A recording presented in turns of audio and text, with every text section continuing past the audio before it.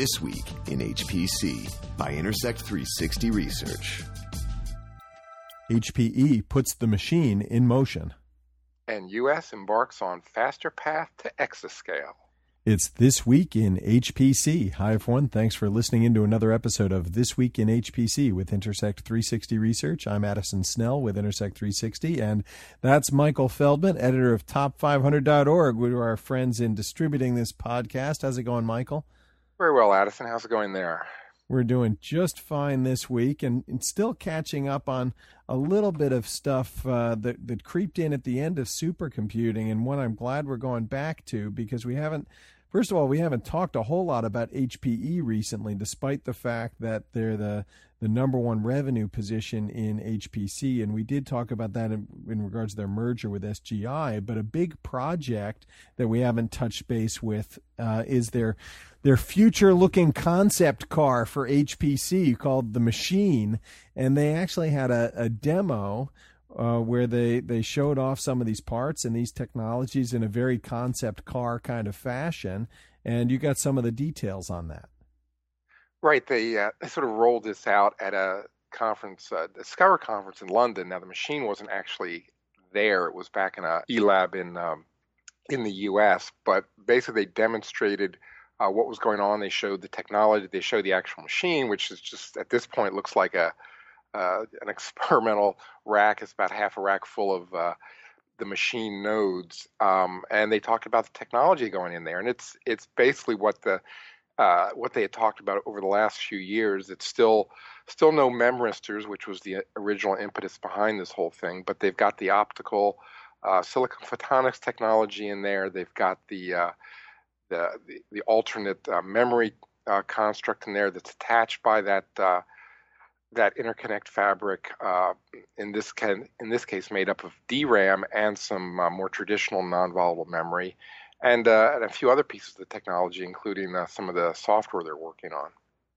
Yeah, it's always been an interesting idea. They talk about it as a memory-centric architecture. Now, right. For me in my own career, my heritage goes back to SGI and shared memory supercomputers. So I'm very familiar and comfortable with those kinds of architectures. And some of the descriptions around the machine have definitely reminded me of those cache-coherent NUMA days of all the processors having access to data in memory. But what's different here seems to be not only how they're connected by bringing in these photonics, but also the types of memory components, the memory architectures that you have available today, where you have faster memory components, you have flash components. They still have memristors out in the future on this. They delayed the memristors; they didn't cancel them. So, right. This does have the potential to be a really low latency machine at scale. Right. I think the silicon photonics technology is a thing that's going to make that possible, and then the non-volatile memory technology of some sort is going to give them the capacity that they're wishing for here. So part of this is just a pure capacity play. They've looked at machines and they realized that a lot of this, what they call in-memory computing, is being limited by the capacity that DRAM allows, at least in any cost-effective fashion. So moving to these non-volatile technologies allows them that capacity with the current technologies at the expense of performance. So this is what they're trying to overcome, not just the connection between the distributed memory, but the actual performance of the non-volatile memory. And in that, they were originally, like we said, looking at memristors, but now HPE is looking at other technologies, in particular in a collaboration with SanDisk, who's working on resistive RAM, and they're maybe looking at that as at least as an interim solution to high-performance non-volatile memory technology, maybe in 2 or 3 years as this thing starts to become more of a reality. Yeah, and it's entertaining to think about the kinds of applications that this could really be used for. Now, anything where you have trouble with data locality, that's really what you're talking about with these kinds of architectures, where it's very difficult to plan that you want this job to be close to this data. Things that have a high degree of mesh refinement, or a lot of analytics applications, honestly, where you've got needle in a haystack kinds of problems. So everything from weather simulation and climate modeling all the way to big data and analytics, you can find these pockets of applications that really require better access to data at scale for these large applications. Now, the other thing that I think about anytime you see a demo like this is, to what extent are you going to see this as a platform that incorporates all of these technologies? The concept car has come to market versus the independent technology starts showing up in other platforms in different ways. And I don't have a problem with it either way. You're showing off your future-looking technologies in multiple dimensions at once, and I think we could see aspects of both. Yeah, I think we could. Now, this is the first time they actually talked about it in the former sense, that is, rolling them out into different products. They talked about the silicon photonics part, rolling out into some of the Synergy products that HP has on the shelf, and some of the other memory technologies rolling out into the ProLiant line as well. I mean, you've got to believe that they're not going to change their entire portfolio to look like the machine, at least not in any no, of course not, reasonable time frame. But some of these technologies are going to solve certain problems in those product lines that are going to accelerate them to make them more cost effective or whatever. I don't think it's going to be all like that. I think the fact that these are essentially what we would call maybe supercomputing technologies maybe allows for a future where they're going to actually build a platform with all of these things incorporated and integrated, more or less like what we're seeing in a future supercomputer, either a very high-end system above and beyond, let's say, what we were thinking about the Apollo line, or maybe in the Apollo line itself at some future date, especially as we approach sort of this exascale level of computing. In fact, they even mentioned exascale in the run-up to the machine, the write-up, and as they were talking about it. So especially when you look at the acquisition of SGI and sort of their ambitions in this area, it's not too much of a leap of faith to think they're actually going to put the machine into some platform that's going to incorporate, if not all of the technology, certainly a lot of this in a fashion that's integrated in much of what we see in the prototype. Yeah, you're absolutely right. Coming back around to that acquisition of SGI, that it adds yet another wrinkle to all of this, that it does give them access to some memory technologies that SGI has had in terms of those architectures, and gives them another venue for the deployment of some of these future-looking technologies that they're designing in the machine.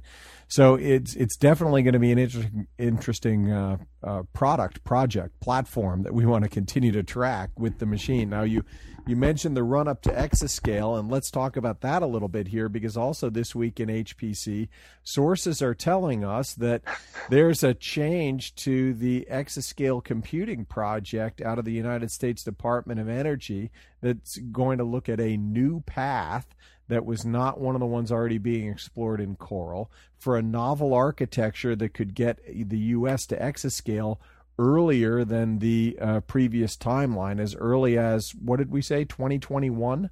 2021, right, in the new timeline. So let's back up. So this was basically a little bit of a rumor for a while, and I got keyed into it by somebody in the industry, and I ended up talking to Paul Messina about it, who's the director of the exascale computing project that's being run under the DOE. And this happened very recently. I guess there were some meetings this summer, and between basically DOE headquarters and some of the DOE labs, and people were starting to think differently about the timeline. And Paul didn't go into that much detail about what was behind that, but you've got to think that there's been various kinds of pressure put on some of these people to get a system out there earlier, since a lot of the countries are talking about systems in the 2020 and 2021 timeframe now, and it looks like the U.S. is too far behind. Plus, a lot of these labs, I think, just want these systems sooner. They want their timeline to be compressed, in the sense that it would be nice to have a system at least out there to share between some of the labs if they had something in closer to the 2020 timeframe. And what they've done basically is put an extra exascale architecture into the mix, and they're going to solicit basically a set of technology and an architecture that can get them there in 2021. And what they're characterizing it as is as a novel architecture. Now, you might think, well, all of these are novel architectures. Novel. What's it going to be? Well, I mean, it's they're talking about innovation here, but they're all innovative and related in relation to what we have today. But here, I think they're looking, from what Paul described it as, something sort of out of the mainstream. In other words, we've sort of got, a timeline we see from IBM and NVIDIA. Well, we've got two architectures. We've got two architectures in Coral. One it was a power plus GPU architecture, and the other is an Intel architecture. Right, which is based on Xeon Phi and the future of that. So, we've got these two sort of mainstream architectures out there. And what Paul is saying is they're going to look for a third alternative or maybe a second alternative to the ones that are going to come out in the 2023 timeframe. Here they want to get the deployment in 2021 and maybe being accepted maybe even later that year, or at least at the latest 2022. So bringing it in by at least a year and maybe a little bit more to get this sort of this rogue system with that's not in the mainstream right now into the mix for the DOE. Yeah, see, that's what really surprises me in terms of it being what looks like a change in direction. That, in as much as other countries had exascale projects that could get them to an exaflop on top 500 more quickly, the DOE has always maintained a position that they didn't want to do a stunt system. Now, I'm not claiming that this is one necessarily, but that was why they were committed to these two architectures through the Coral initiative, which is meant to be the pre-exascale systems. Now we're talking about this other option. And, what does that mean it is if it's not one of these other ones? Maybe it's an ARM system. That would maybe be the likeliest thing that's not one of the other options they're already talking about, and would mimic where Japan is going with their post-K architecture that's going to be based on ARM. But now you're going to come out with a system that's ARM or yet again something else before you're getting to the exascale systems based on power and GPU or Intel Xeon Phi. So, is this a stunt system? Is this something else? I kind of have more questions than answers at this point. Yeah, I mean, I think it does beg the question: is it going to be a one-off system or not? I mean, they're trying to get something out extra early now. If they wanted just to accelerate the program, they could have just brought in the mainstream architectures they've been talking about and say, well, let's get this out a year faster. But the fact that they're talking about it in this other sense of novelty sort of does lead one to the idea that this might be a system that doesn't get commercialized in any broad sense, and it just becomes, like another IBM Roadrunner or something else along those lines. I think that remains to be seen. But it certainly wouldn't be out of the realm of possibility on what we're looking at. And I think what you said about ARM, I think that's a definite possibility. I mean, they've talked about, Fujitsu's developing their HPC version of the ARM architecture that ARM had developed and is in the process of specifying. So we could get a U.S. version of that through, let's say, a Cavium or an Applied Micro to build one of those processors and be one of the contractors on that system. The other possibility is, something like what AMD is doing with their hybrid CPU GPU technology to productize that into a high performance chip and to put that into a system where you have this heterogeneous type architecture, not a separate GPU CPU thing like IBM and NVIDIA doing, but an integrated one like what AMD is doing. But I think it doesn't even have to be at the processor level. There could be memory technologies, interconnect technologies into this that use more conventional processor technology. So I think it's sort of wide open at this point what that would be. But I think the bigger question is what would this novel architecture be in the commercial sense? Would it ever see the light of day from any of these, or would it just be something to bring an exascale system to the DOE a year sooner? Well, this is my greatest concern, if I can have a concern. Maybe they can address my concern. Maybe I'm spinning up around nothing. But the whole reason we've been talking about exascale rather than exaflops is the idea that we can run real applications effectively at scale on this architecture. The idea of it's an effective exaflop for particular applications, and not just one non-useful application that I can invent. And it's not going to be just on LINPACK either. You're going to be able to demonstrate multiple scientific applications. Now you're coming to me and saying, well, I'll tell you what, we'll get there a year sooner or 2 years sooner, and we'll use a novel architecture. What's going to be running on it? That's my big question. What's the programming model? How do I use the thing?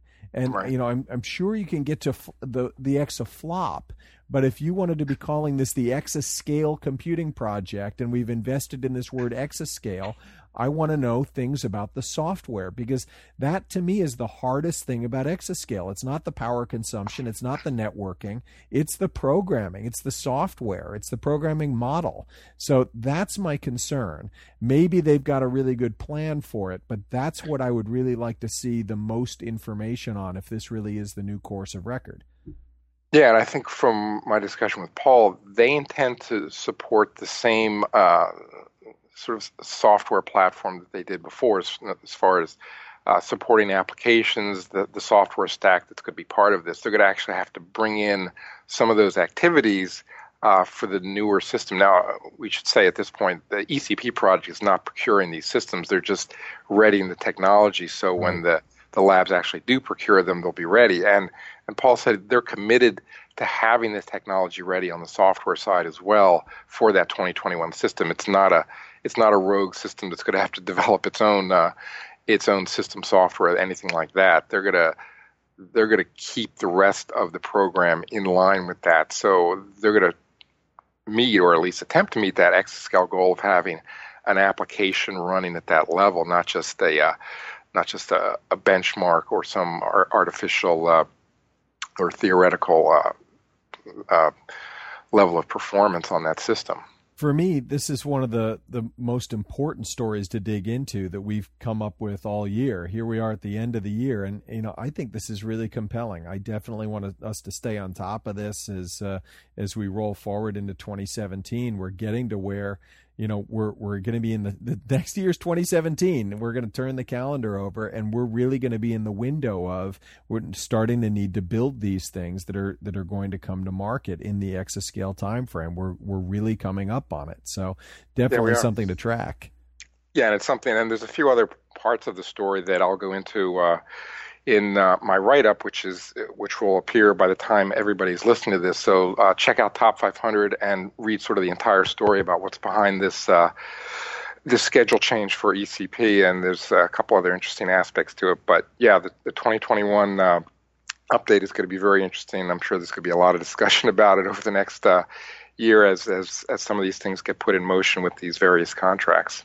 Michael Feldman, everybody, on top500.org. Good place to read more details. But for now, thanks for tuning in. You've been listening to This Week in HPC. You've been listening to This Week in HPC, brought to you by Intersect 360 Research. Actionable market intelligence for high-performance computing. For more information, visit intersect360.com.